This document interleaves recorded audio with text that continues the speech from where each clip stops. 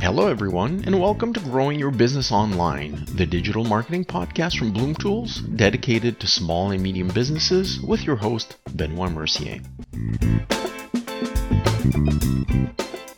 Creative ways businesses are adjusting during the corona times.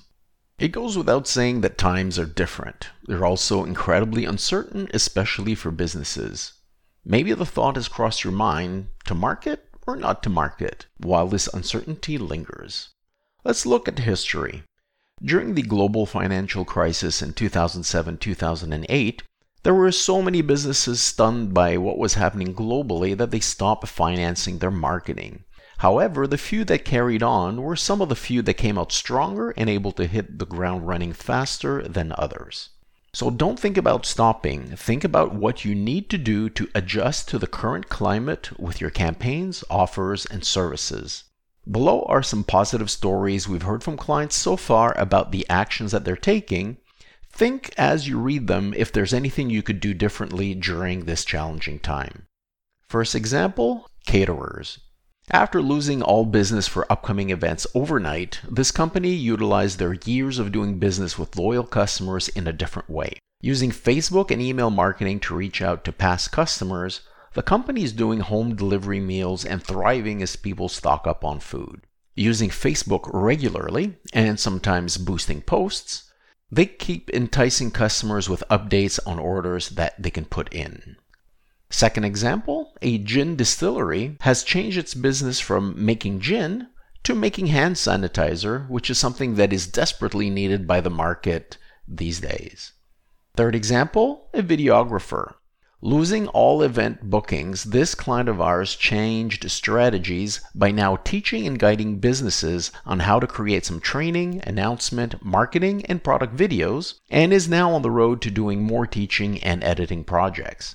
He's promoting this online locally to businesses with the goal that following the crisis, he'll have all this new business and can ultimately help these new clients with bigger projects where he can do more complex videography for them.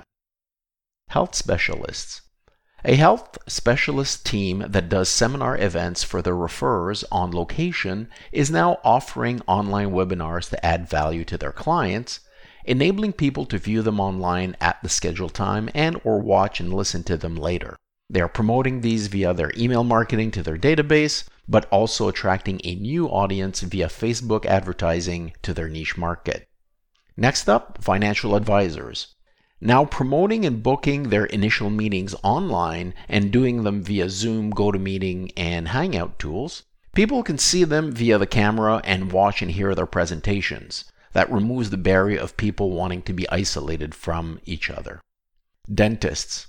After completing online training courses in COVID-19 on infection control training, some dentists sent an email marketing campaign to their complete database outlining what they're doing to protect their team and clients and let everyone know that they're still there and that they're open for emergency dental services.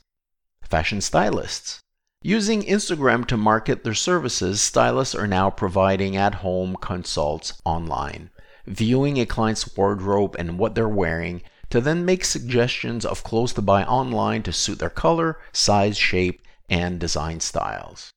Blind store. After doing what they thought would be their final sales promotion for a while, a client selling blinds received a call from a customer interested in using their canceled holiday funds to work on their house. This is a trend being seen where people who have now a refund or have saved holiday funds are redirecting that towards improving their house. You can also see that in the long lineups at hardware stores as people line up to get their online orders picked up. A veterinarian is now selling pet food with a special discount online after partnering with a local business who now had a spare delivery vehicle that was not being used in order to have the pet food delivered to the clients, and now both businesses are making money. Gyms. A number of local gyms are now carrying out their boot camps, their classes and workouts via Zoom or Google Hangouts, and along with some doing actual physiotherapy sessions that way too. If you're still seeing clients, it's highly recommended that you add to your homepage, your Google My Business listing, or email how you are operating during this time, whether you're visiting with clients or if clients are coming to you, and the cleanliness precautions that you're taking for your team so your clients know it's safe to allow you into their homes, into their shop, or to buy your products. It's important not to assume that things will stop. You need to be out there persevering, as many will stop, and even though the market will be a little smaller, the ones that stay out there will be the ones that win. When the going gets tough, the tough get going. Let us know of other good business stories you may have heard or how people are adjusting to the times, either via email or on our website. I hope these snippets give you some inspiration and ideas. Feel free to reach out to us if you need someone to explain how to take parts of your business online. We're all working as normal here at Bloom Tools, and we're happy to help. Be safe, take care, and overall stay positive. This will pass. And that's it for today's episode. Thank you for listening. We hope you've enjoyed it, and stay tuned for future episodes of Growing Your Business Online, which can be found at bloomtools.ca/podcast, and you can ask questions or leave us a comment at podcast@bloomtools.ca.